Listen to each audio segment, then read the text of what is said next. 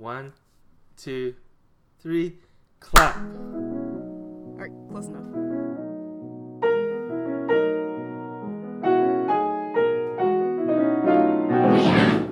So many wrong notes! Welcome to So Many Wrong Notes, everybody. This is Francis Yoon. And this is Jeanette Fang. And we're both hunkered down in our respective hobbit holes. Speak for yourself. And we're both hunkered down, me in my hobbit hole, Jeanette. And me in my palatial mansion. Yes. That's what I meant, okay? My palatial mansion full of expensive relics. So, Francis, how have you been with this? I've been okay. We were talking a little bit before we started recording, and so Jeanette, you will have heard this, but I don't care. Hear it again. Say it better. Yeah, I'll try. I got really lucky during this pandemic, and I got really lucky in that I got a full-time job. My salary is not suffering from this. I work at a boarding school, so I have free housing at the moment with pretty much free utilities. And I get free meals until the end of the school year. So I got really super lucky. And I feel really, in all honesty, I just have a little bit of survivor's guilt, considering how much freelancers are suffering right now and how many people that I know who are in absolute dire straits because of this situation. And so, yeah, that's sort of how I feel. It's like I feel really super lucky, and then I feel really super depressed knowing how everybody else is. Right. Yeah. How are you doing? Well, it's funny because, we both live in pretty isolated areas anyways. So what we are hearing about in the news, we won't actually experience until a couple months down the line. So it almost doesn't feel like reality. Like, I'll get all the New York Times updates and I'll just be like, this is terrible. And then it still won't feel like reality because I'm only reading about it. I'm not actually personally experiencing it around my area. I mean, yes, everything is shut down. We're obviously all worried working at a nonprofit arts presenting organization, and we're kind of scrambling around. But I also feel very lucky. And that's also why I feel guilty in a different way. So, as Francis knows, and maybe I should kind of do an update of, we were planning to get married June, and I had to cancel/postpone it, and we didn't pick a date yet because we don't know when.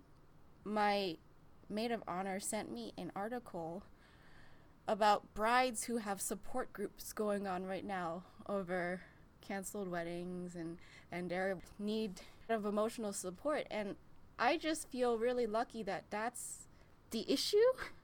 I don't have something really tragic, because this is really nothing to be emotionally sad about in the grand perspective of things. Exactly.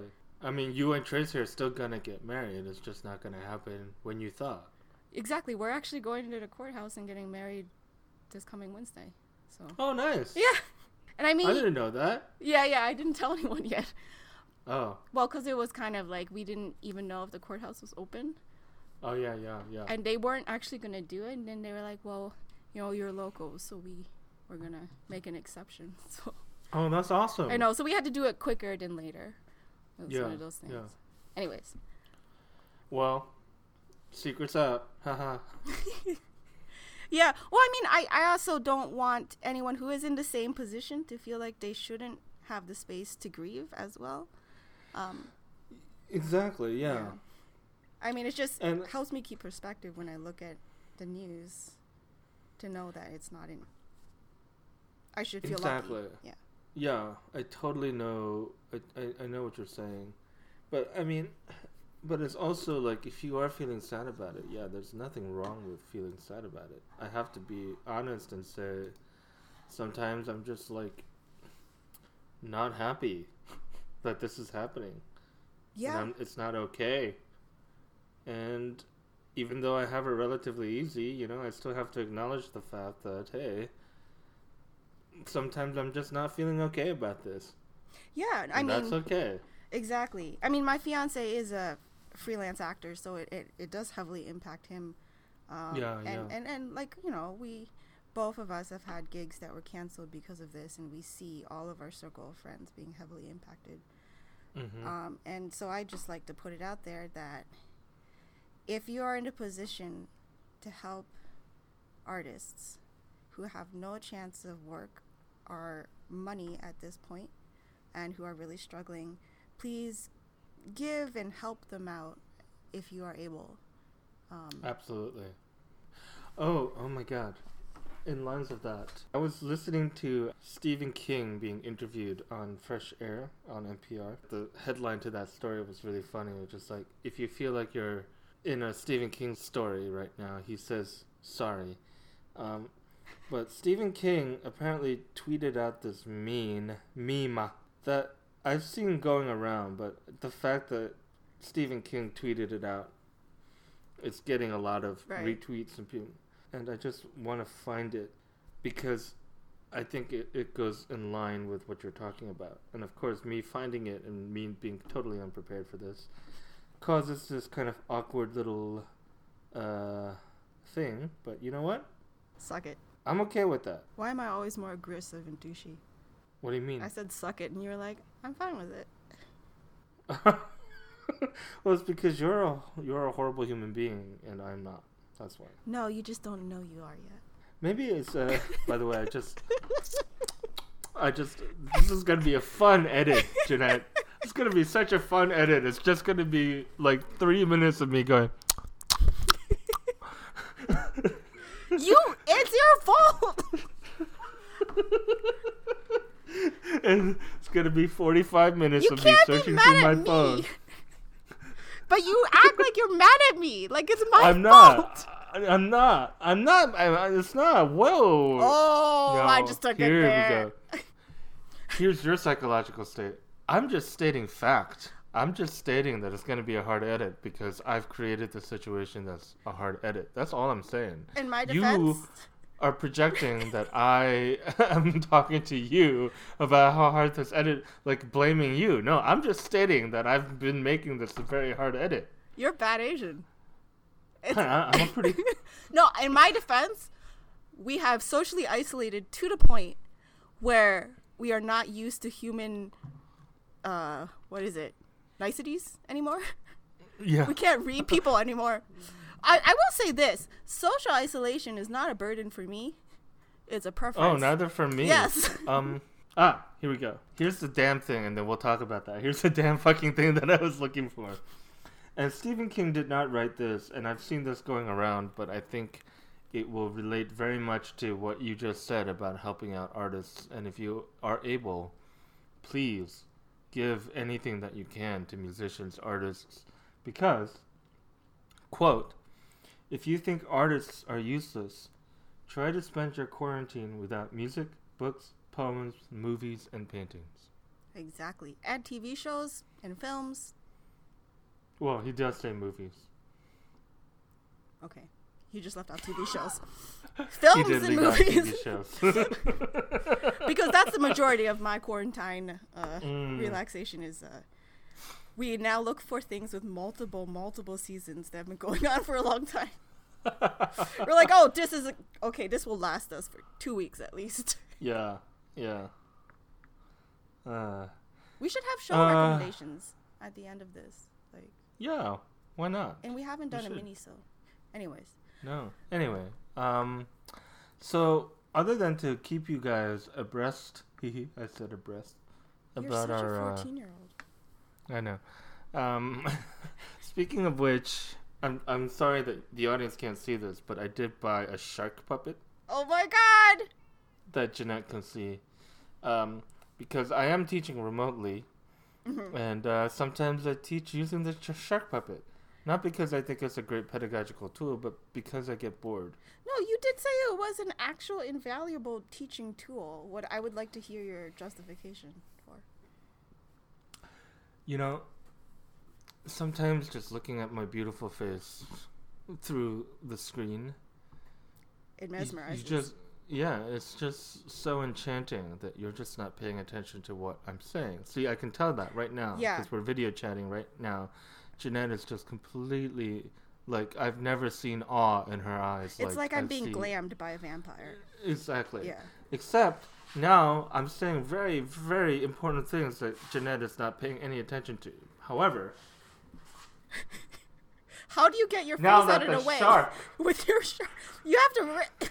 Your shark puppet is too small. Your shark is too small. damn it, size isn't everything, Jeanette. I love the shark puppet. I think you should have done a better job justifying it. Like an actual. I mean, honestly, how I would, defend my purchase of a shark puppet for teaching is to say that if you get bored, your students probably already were bored like 2 classes ago. So this is a way to keep them engaged because they're thinking about sharks. Except they're kind of lame and they kind of aren't like fun-loving in that kind of way. What? Yeah. Well, They're this is just, your like, task.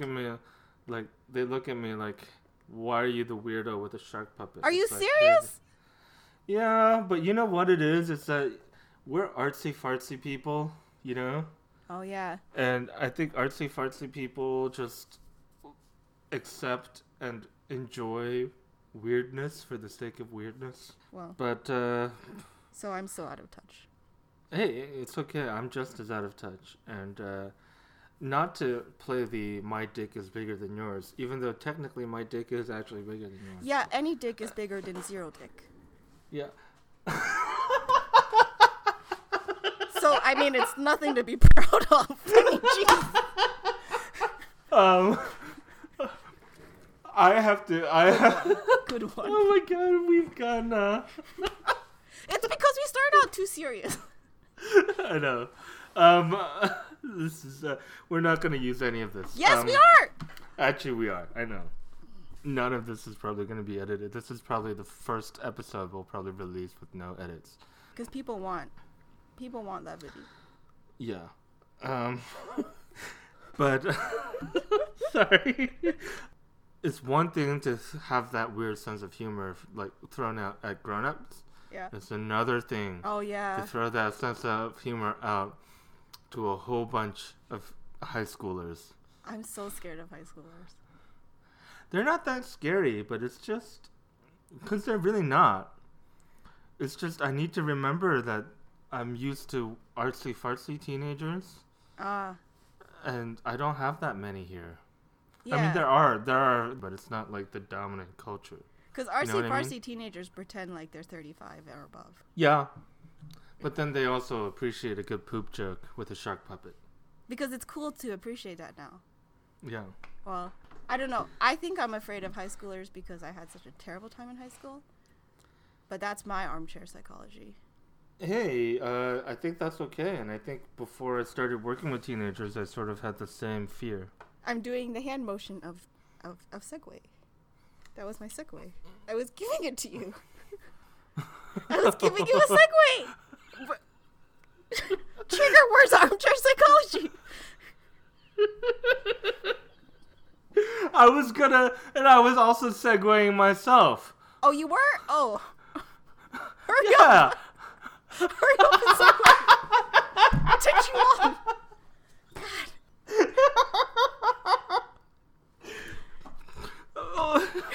Here, let's just do it again. I You were forgot afraid my of segue. teenagers? Why? I think I'm afraid of teenagers because I had such a terrible time in high school. So Oh, yeah? that's my so sincere, Francis. You're like, oh yeah? Like, what the hell? Come on, get to the frickin' segue line. Well, I have to start all over again. Okay. Fine. So, well, I think I'm afraid of teenagers because I had such a terrible time in high school, Well, which yeah. is just my armchair psychology of the moment. Ah, armchair psychology. Speaking of which, Korean uncle. Like, oh, armchair psychology. armchair psychology. Mmm. Excellent. Excellent. Yes.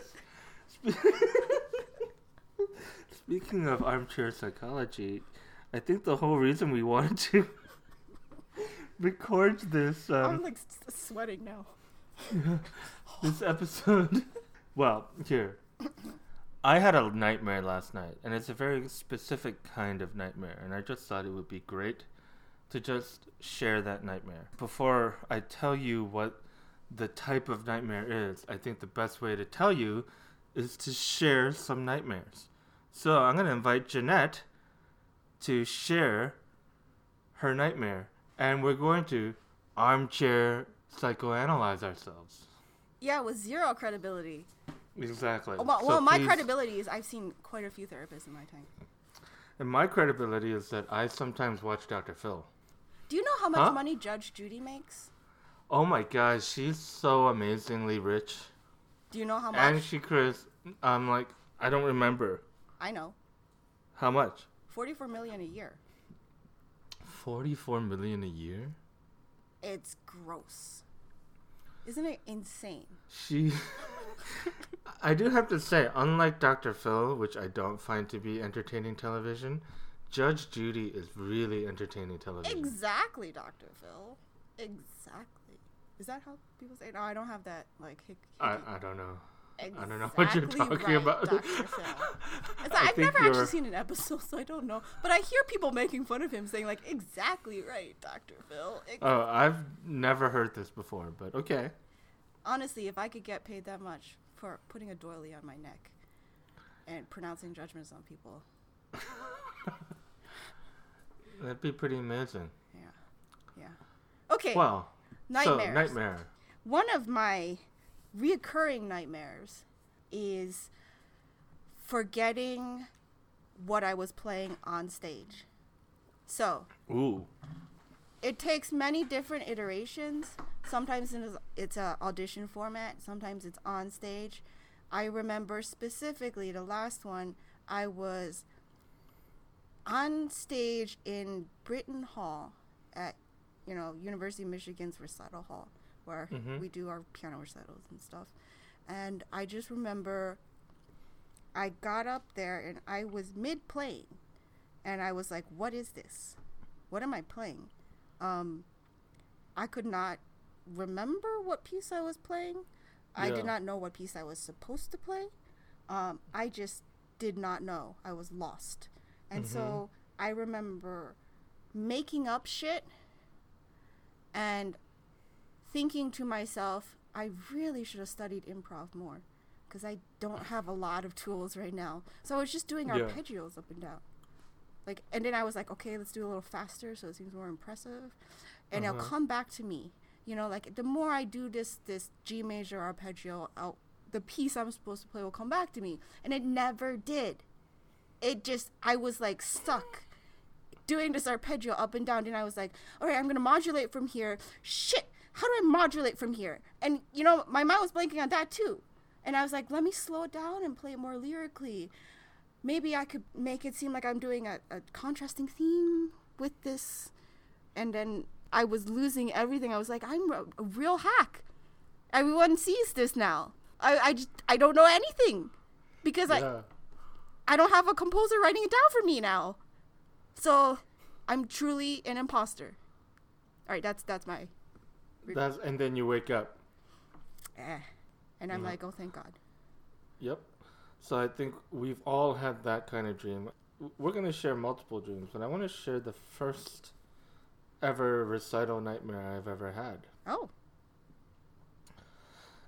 Which was, as I clear my throat to show the gravity of what I'm about to say. No, that's just you do that a lot. Shut the fuck up. So the dream starts. I'm supposed to be playing like one piece for like a studio recital, right? Uh-huh. And the piece that I'm playing is going to be Chopin Nocturne, Opus 27, number 2, D flat major, right? Beautiful What? nocturne if you know it. It's a specific. Okay. It was this specific, yeah. Okay? Okay. And so that's what I'm supposed to play. And I get there and it turns out somebody else is playing the exact same nocturne as I am. And I'm like, oh no, this can't be, no, we can't do this, we can't have that. But I say to myself, my dream self, I'm like, you know what? That's okay, because luckily, I know Opus 27 number 1. Ah. C sharp minor nocturne right before that one. They go very nicely as a set, actually. Wouldn't expect that. It's the same opus.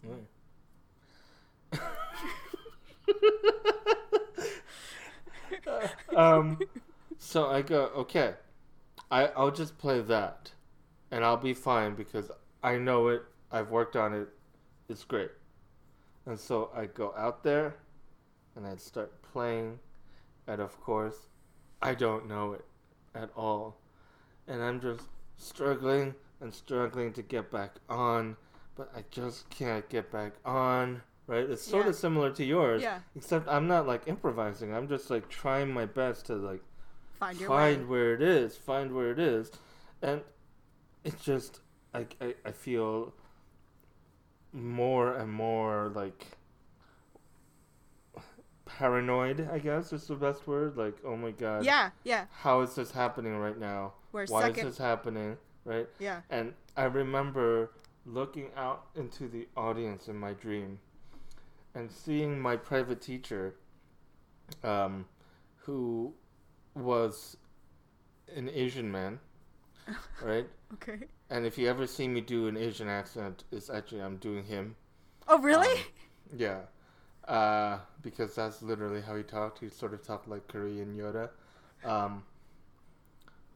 But anyway, I look out in the audience and I see my private teacher. And for some reason, he has bright orange hair. And he's just shaking his head like no in that very dismissive, like Asian parent way. Like, no. And then I wake up. Okay, you have many layers there. Yeah. One is you have a fear of Animal, the Muppet. Right? Doesn't he have orange hair? Wait, who has orange hair in the Muppets? I don't know. I feel like Animal. many Muppets have orange hair. I think Animal does have, his hair is in the orange family. I would say that, yeah. In the orange family. You know, disapproval also is in another recurring nightmare. That disapproval right there. Well, are we going to psychoanalyze each other's or are we going to psychoanalyze ourselves? Well, I can very easily say that I know why I had that nightmare at that time. Okay. Because I had to play both of those nocturnes for a studio recital. Both of them? Like, both of them, yeah. And I was obviously kind of worried about it coming up, right? So it made sense that I would have that nightmare. And you were undergrad at this point? Yeah, I was an undergrad, yeah. Yeah. At this point. So I totally knew why I had it. It made sense. I was obviously feeling nervous about it. Yeah. I don't know. But How would you? You also have, in that dream, you have specifically another student in the picture. So you have somebody else kind of upstaging you, that fear, because they're playing a piece Oh, you're yeah. gonna play. And then you've got the disapproval, like you're not meeting somebody's expectations of you, i.e. your Asian Yoda. And then you have the Muppets in there, I think. I never thought about that first part, the whole being upstaged by someone else. Well, it could also be the fact that you're afraid of looking bad in front of your peers, in addition to your mentor and teacher. And that's, the studio class is particularly nerve-wracking example. Yeah. We fear our peers' judgments because they don't have the wisdom of age and experience to get them to not say certain hurtful things to other people about you're playing or are playing or whatever. Yeah. I mean, I totally buy that. I always thought that it said a lot about me at the time, and probably me still, that I didn't get angry about the fact that someone else was playing the same piece as me. Yeah. I just went, oh, I can solve this problem by doing this. It's sort of like the people-pleasy part of me. The fact that you were ready to shoot yourself in the foot to save somebody else from having to do the same thing. You're just like, all right, well, I'll play a piece that I haven't been practicing. And I think I know, just because I don't want to embarrass this person for playing. Exactly. Yeah. Yeah. So that's what I thought that was. Many layers. But it was the first, at least the first performance nightmare that I remember.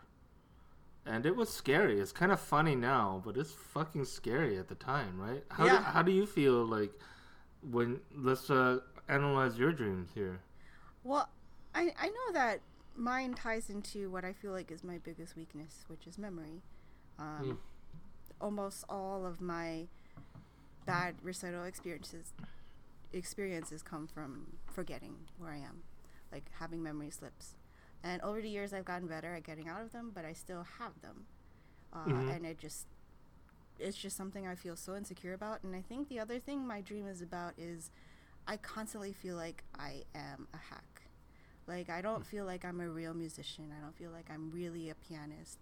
And so to be exposed as not having the musical knowledge that I think one should have at my age and my stage in life is a nightmare for me, because I feel like an imposter all my life. Like, I feel like I got into certain schools or got certain things out of weird flukes. Like, I didn't deserve it. So that's good. Oh, yeah. I know it's a lot of anxiety and insecurity over trying to live up to a fake me. Yeah, and I totally get that about you, just knowing you, by the way. Just like, you have this imposter syndrome. But, and this might sound like a backhanded compliment, but it's not. No. I swear to you that it's not. It's absolutely sincere. I've never seen someone get out of memory slips as well as you. Aww. It's really, really impressive. Because sometimes I don't even know that it happened until I go, oh, it happened. You know what I mean? That's not a backhanded compliment. That's a great compliment. Thank you, Francis. Yeah, it's just like there's something... Because it happens. If you memorize music, you're going to fucking forget. Yeah, right? I think I resign myself to knowing it's going to happen. So I might as well, like, try to hide it as well as possible. But I could never get out of a memory slip with that much grace like you can. It's impressive how well you do it. Thank you. So I feel like that in itself shows that you are not a hack. If you were a hack, you'd be the idiot on stage going, which is me. I've never seen you act like an impaired 7-year-old on stage. But you've also never seen me play from memory, because by the time we met, I think I had just given up. Well, that's the thing about this social isolation. I was like, oh, perfect time to work on solo rep. And then I'm like, oh, I should be memorizing this. And those voices start up again. And I'm like, yeah. Yeah, and I say don't memorize. Yeah. If you don't want to. Yeah. But you know what? I think that's a different show. That is a totally different show. No. But, yeah, these performance nightmares are rare. How often do you have them? You know, I would say it really varies on the performance rate of the real life, and how prepared I feel in real life. So, let's say my first year at Garth Newell, I've had frequency of performance nightmares like every month or so. But right now, since all of our future performances are put on hold, I haven't had one in like 2 months. Wow. So they're pretty frequent for you. Well, I mean, I will go for half a year without having one. It just kind of goes hand in hand with how I feel, I think. No, I mean, that makes sense to me, what you're saying. But for me, I haven't had one in years. Oh, so this was the first in a while. And I think I was thinking along the same lines as you, is that when I was feeling more anxious about performing, obviously I had a lot more performance nightmares. Yeah. Right? Yeah. But then they kind of went away because I think I just kind of got used to it. It's sort of like I knew what to expect. Yeah. And it's not like performances didn't make me nervous, but it didn't like occupy my anxiety as much as they used to. You know what I mean? Yeah.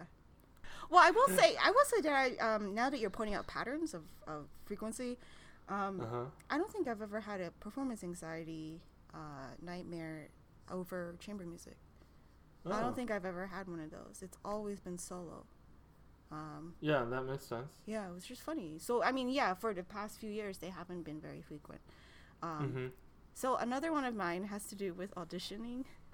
So, I am... if anyone might know, the Juilliard auditions are done in a very cold room. It's usually like an orchestra room. That's when ours was the orchestra room. It's huge. And the judges... I mean, not the judges. All the faculty are lined up on one long table. And then you're pretty far from them. Like, the piano is, like, quite a bit of a distance. And it just feels very cold and clinical and just uncomfortable. Because they're all at this table. And then you're like the specimen that's being examined through a tube, almost, it feels. So, I have a dream where it's actually not the orchestra room, but it's in my old teacher's studio, Kaplinski's studio, and they're all in this long table, but it's squished in there, so they're like right on top of me, and I am playing, and I can feel her shaking her head in disapproval, and this is because Veda will shake her head behind the student in studio class. Like, we have observed her shaking her head, like putting her head in her hand and just shaking it when a particular student is doing something that is like, kind of shitty or something. And so I can feel her shaking her head behind me. And then as I continue playing, like trying to save face, trying to, redeem myself, I now hear like grunting in the background of like, oh. And then, like, I'm just, it's kind of similar to my other one, is I keep on playing, but I'm digging myself into this hole, and I wanted to stop, but I can't stop playing, like, and no one's stopping me, so I'm just going in perpetuity, this awful cycle. Nobody stops me. I'm not stopping. I keep on going, and again, I forget what I'm playing. So I'm just, yeah. It just, I never stop until I wake up. It feels like hell, Like, it just keeps on going on repeat, and it's worse and worse. Like, people are just, like, laughing now. Like, the faculty are laughing at me. Okay. So, it's pretty clear what that means, I think. Yeah, what does that mean? Well, I think that, auditions are about 10 minutes or less, 10 to 15 minutes usually. And whenever I've auditioned and I've done okay, I felt like that's because I got really lucky. If I kept on playing for 16 minutes, I would have fucked up. They just cut me off right at the spot where I was good to go and I got accepted. And so I feel like I'm a hack again. Like, I feel like I've only got, this much time of good playing. And it's just like, you never get to see how, like, I'm like the tip of the iceberg, So it's like, that huge 90% of me is all shit. Oh my God, I wish you could see these hand gestures right now. It's like tip of the iceberg. Like, tip of the iceberg. It's like a claw, like, palsied, like, talon of a hawk. Because I'm tense describing this. Like, no, I'm tensed up. Yeah, so it's really similar for you. It's just this feelings of inadequacy. Yeah. Like, that's what kind of runs through your recital nightmares. Yeah. Or performance nightmares. And I feel like there's like common tropes, like the trope of people laughing at you while you're doing something. Right. Which is something that has happened to me and happened to you in our dreams anyway. And in real life, let's be honest. There's the trope of knowing you have to do something but knowing that you're not ready. That's a huge reason I think I have this dream, is I'm Yeah. never prepared. Exactly. And so you're just not ready to do something. Yeah. Right? And then things are just completely out of your control and you just can't get things back into your control again. Yeah. Right? Those are like kind of the three, I would say, just now, just analyzing these dreams in this pseudo-Freudian manner. Have you ever like read Freud? Probably, but I don't remember. I know I have a book of Freud, and I know I got it because of a class, Yeah. but I have no memory of actually reading that book. Yeah. I only bring up these three tropes Mm-hmm. because usually I feel like each dream is focused on one trope. Mm-hmm. And then, last night, I feel like I had a dream that was all three of those at one time. So, Jeanette, you want to, like... you want to just, before I tell the dream, you want to just go tell How it came about? How it came about. All right, so behind the curtain, everybody, this is a look on how so many wrong notes gets made. So, our process. At 4 a.m. last night, started messaging Francis on Facebook saying, I'm editing this episode and it seems very tone deaf right now to release it. So maybe we should think about recording another one. Maybe. And Francis replies with one of those crazy long messages that I think he's a crazy person, because it's a message that I keep on scrolling and scrolling. It's still going. I'm like, huh? Francis is usually very terse, to the point. This is like a novel, and it's it's him describing this dream that he had. And I'm like, this is so not Francis. Who's taken over Francis? Has he gone off the deep end? I don't know. The funny part is that I woke up, I think partly because my phone dinged because of your message at 4 a.m. I keep on forgetting this. People don't turn off their phones when they go to bed. Like, I know, it's okay. But I had literally woken up from this dream. And I saw that your message, and I'm like, I need to remember this dream because this was the mother of all recital nightmares. it was pretty good. All right? And so this was my dream. That thanks to Jeanette messaging me at 4 in the morning. I saved you from that nightmare. No, because I woke up pretty much at the end of that nightmare. Okay. All right? It was a pretty damn long nightmare. Okay? And I'm actually going to reference...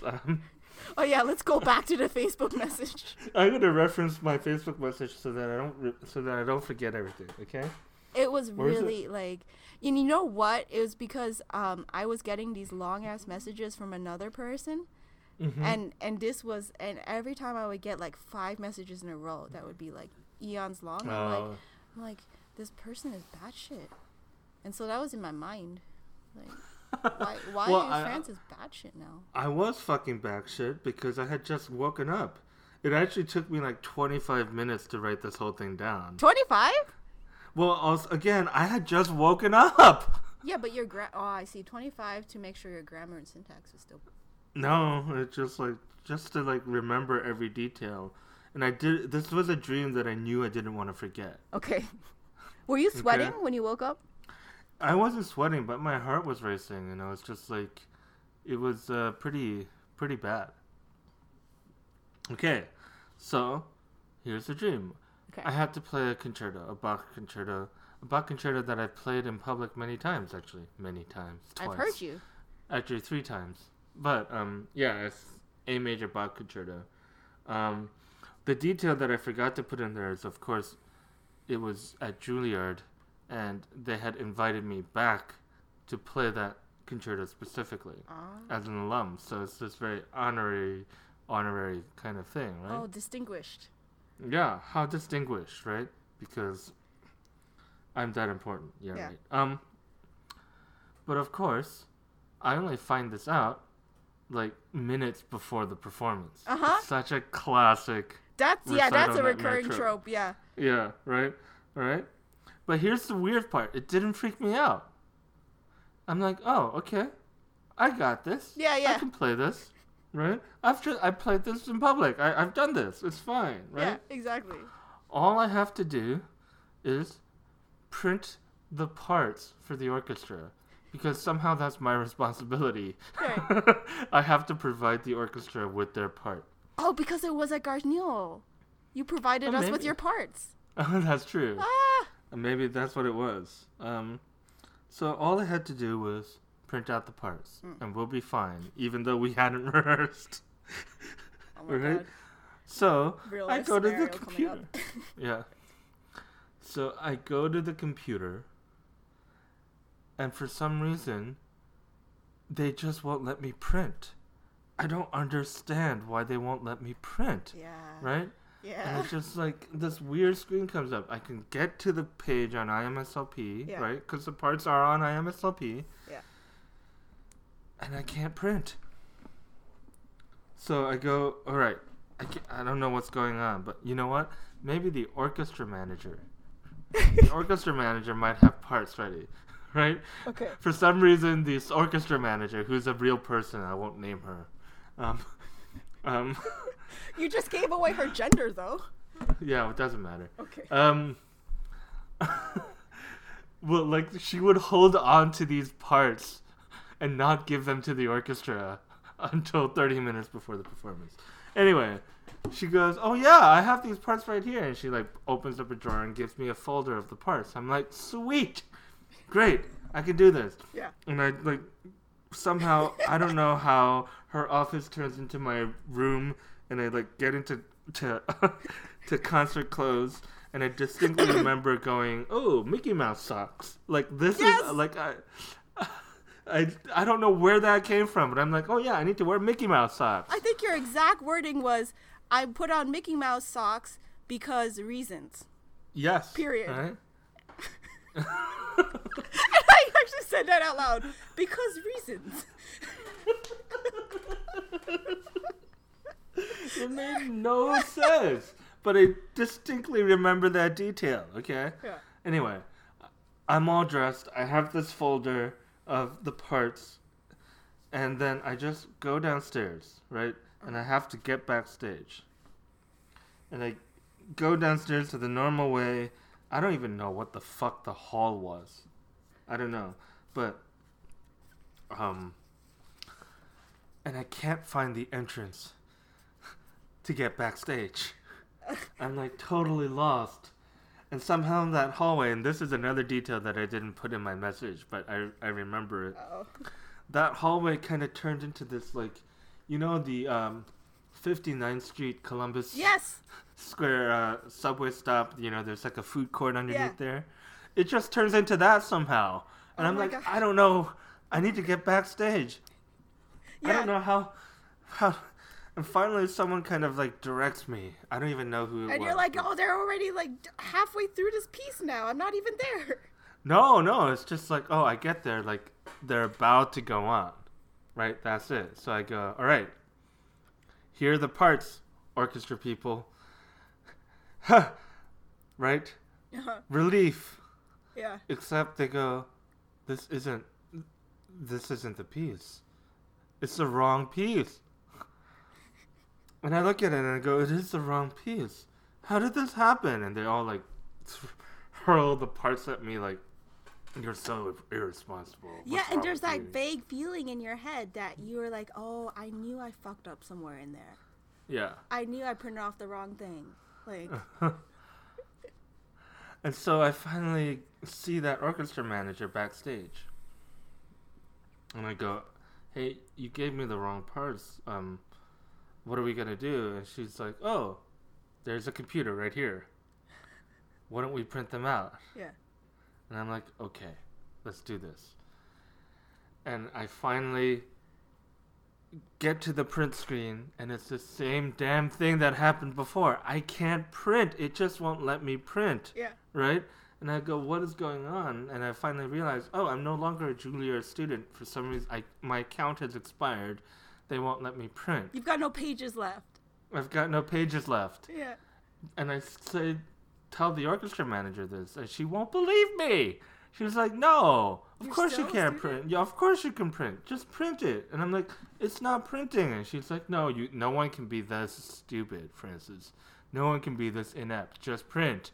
And I just remember going, I can't print. Why is no one listening to me? And then that's when I wake up.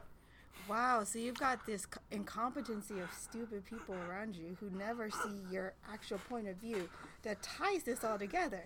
It's like, now is that what it is? Specifically, what is out of your control is the fact that your fate lies in the hand of people on the outside who cannot be trusted with any task because they don't understand, they can't comprehend the situation.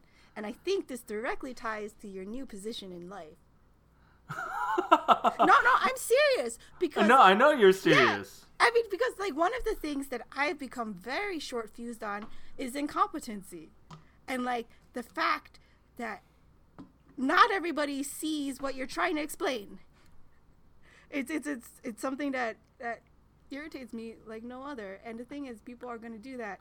So I think your dream encapsulates that for sure. And also, a lot of elements of those dreams I completely have had too. Like, yeah, not finding the entrance and going around trying to find the entrance, and then you've been taken somewhere else. In mine, I always feel like, oh, I made a mistake somewhere down there. I know I fucked up. Instead of like, oh, somebody else fucked up for me. I'm like, oh no, I know I did fuck up somehow. Like I took the wrong subway exit, or I just did something in a hurry, so I overlooked something. So, shit, it's the realization. It's like just shame. I mean, I think you're right. I mean, I never thought about it. I just thought it was interesting, and I just thought it was a dream that I wanted to remember because it was like several nightmares all in one. Well, you didn't. It was like complete failure to launch because you didn't even get to sit down and play. Exactly. Like, and also, have you had that experience? I have had in real life that experience in which I need to print off something quickly, and I can't. From some I think malfunction. We've all had that. Yeah, exactly. Yeah. And that panic you feel is very, very strident. Yeah. Oh my God. I don't know. I break out in sweats pretty easily, I guess. Like, I'm like literally, and then I'm like throwing a fit in the office. No, I mean, me and technology fight all the time. So yeah, me not being able to print, that is definitely something that will happen to me and has happened to me in real life. But, in any event, I feel like to just tie this all together. Yeah. The reason why I think I had this nightmare, even though I think what you said about it, I didn't think about, which I think is totally true. It might be like the feelings that I have in my new position of just feeling kind of completely alien, which I've talked to you about. Mm-hmm.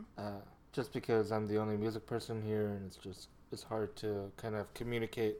Yeah. What I would like to do. And it's not that they're being mean to me or not listening to me at all. It's just that extra step of trying to have to explain to me. Because they're very supportive, which is why I'm here. But I just thought that I had this dream because we're all fucking anxious right now. Oh, yeah. Because of our quarantine. And it almost feels like psychologically deep inside me, the only way that I can express this kind of anxiety is through this recital nightmare, which I haven't had in years. Yeah. I mean, talk about the ultimate out of your hands. You're completely controlled by outside factors. You cannot do anything about it. We're all just waiting. We've not experienced this in our lifetimes, obviously. No. And the rapid rate of it is, to me, it's so incomprehensible that it doesn't feel like reality. Yeah, I mean, it makes sense.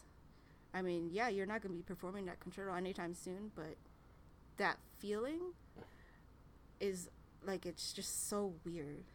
Mm-hmm. Like such a weird time to be living in right now. Here we are, and I guess all we can say is that we hope you stay safe stay healthy, Yeah. and watch a lot of shows.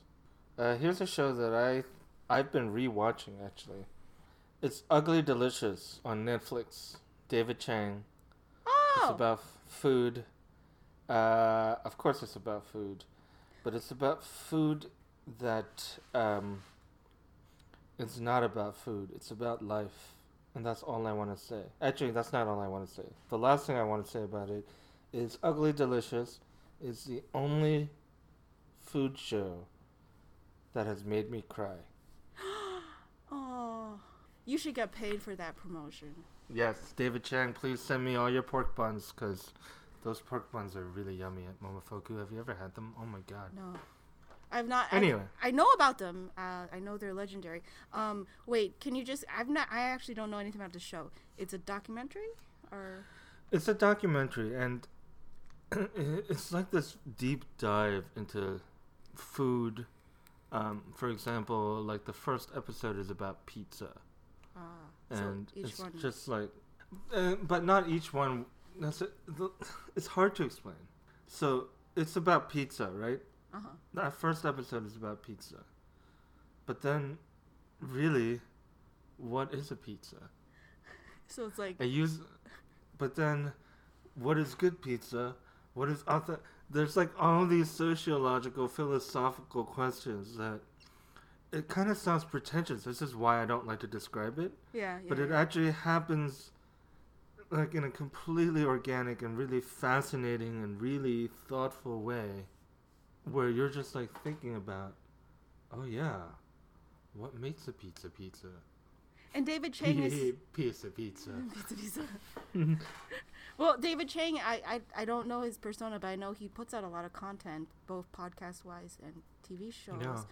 Is he an engaging presence? Like, I think he's a very engaging presence, and I think he's one of the reasons why it's the only food show that has ever made me cry. He kind of opens up, and there's a vulnerability, or he's so secure about being vulnerable. Yeah. That you have to empathize with him, and Yeah. me, also being a Korean American just like him. Right.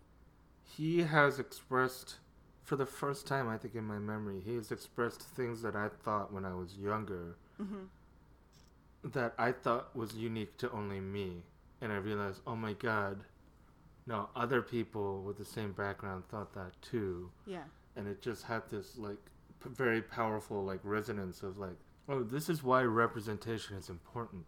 Yes. Because I've had this feeling that I thought was just lonely, because I thought it was just, like, it was isolating me, because I thought it was just me. Yeah. Right? That it was my crazy. But no, David Chang had that same exact feeling, and you're like, oh my god. Oh, I'm not, well, I am weird, but not for that. Yeah.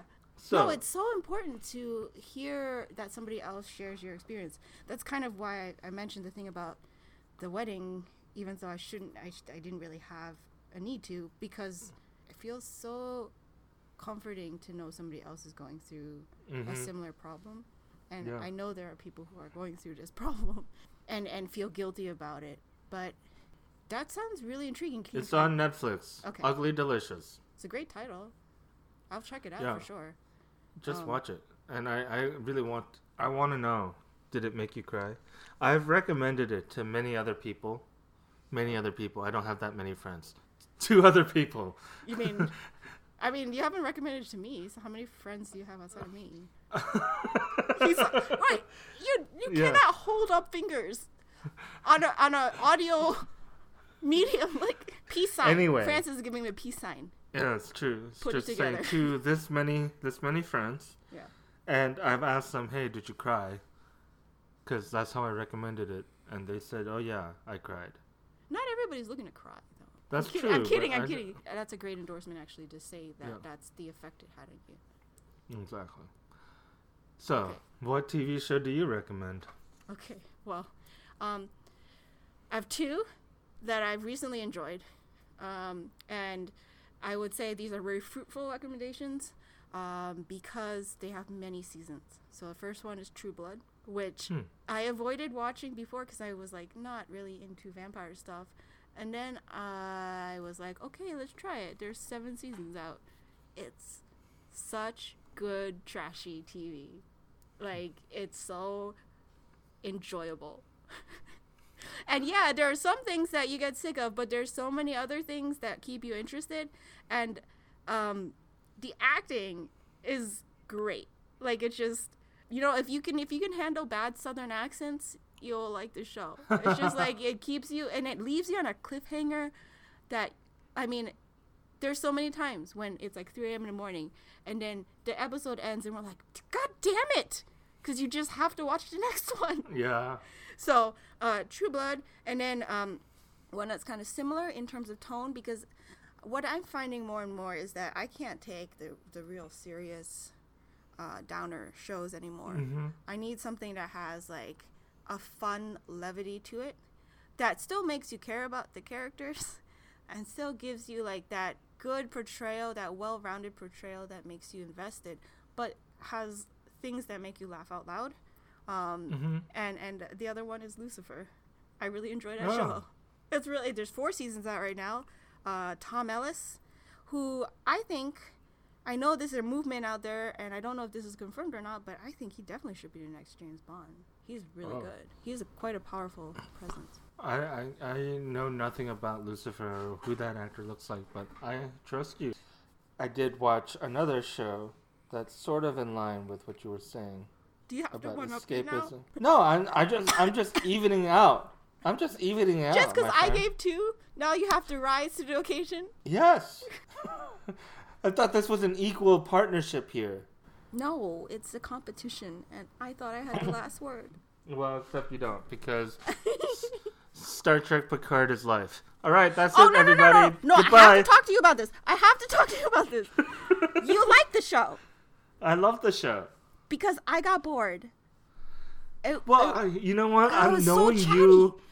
Knowing you, I'm not surprised that you got bored. No, but we have a theory. Yeah. We have a theory because we kept on watching it because, like, you know, Tracy has a boner for the show like you do. And he was just like, there isn't much action. It's just a lot of talking.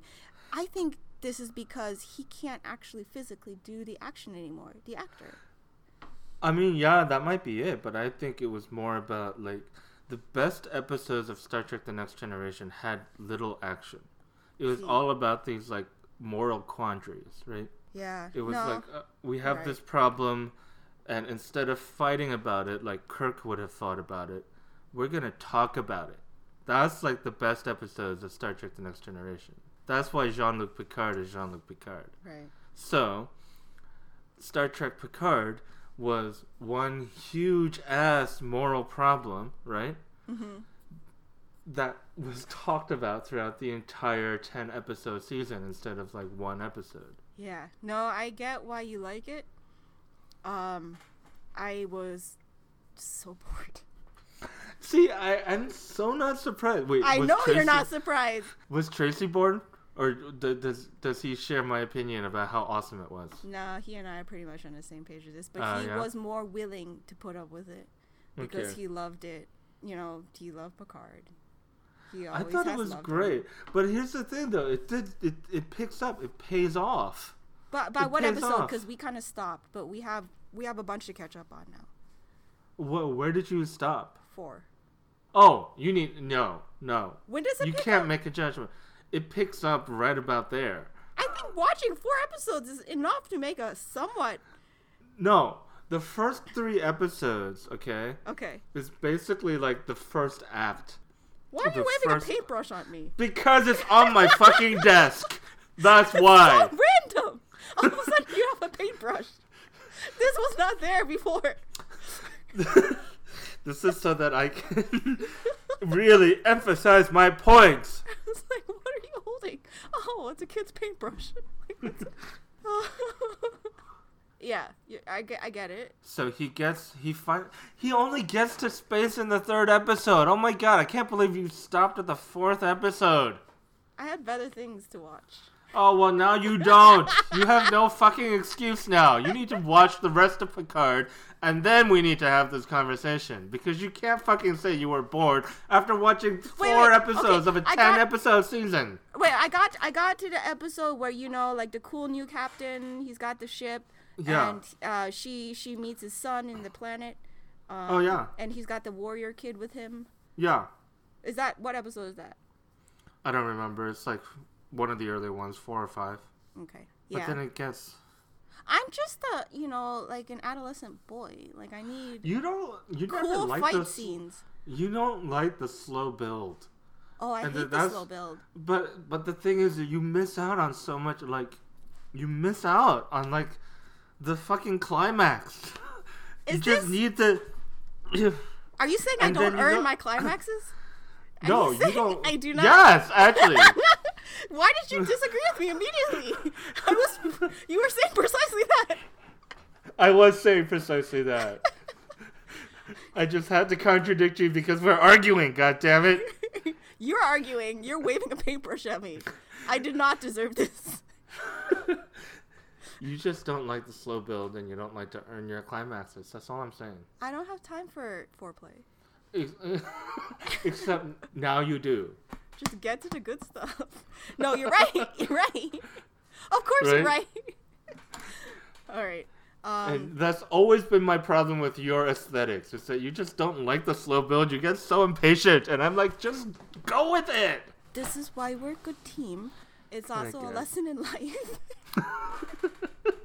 You know, we just did an episode on dreams, which is something that is notoriously said. Nobody wants to hear about your dreams. That's true. Do you realize that we have just tested the limits of what people are willing to accept right now? And we pretty much have 10 to 15 minutes on fucking Star Trek at the end. So I feel like we accomplished a lot. Yeah, this can be stretched out. We are going to really alienate people. And no one's going to listen to us except for our one listener. Even our one listener won't listen to us. Oh, he's a father now, so he's too busy. Yeah, exactly. Yeah. But speaking of which, let's just stop this. We're all gonna fucking say that book was really aggressive. We just want to say that we want you to be happy and safe and as sane as you possibly can under the circumstances. Yeah, take care of yourselves, everyone. Yes, and thank you for listening to us.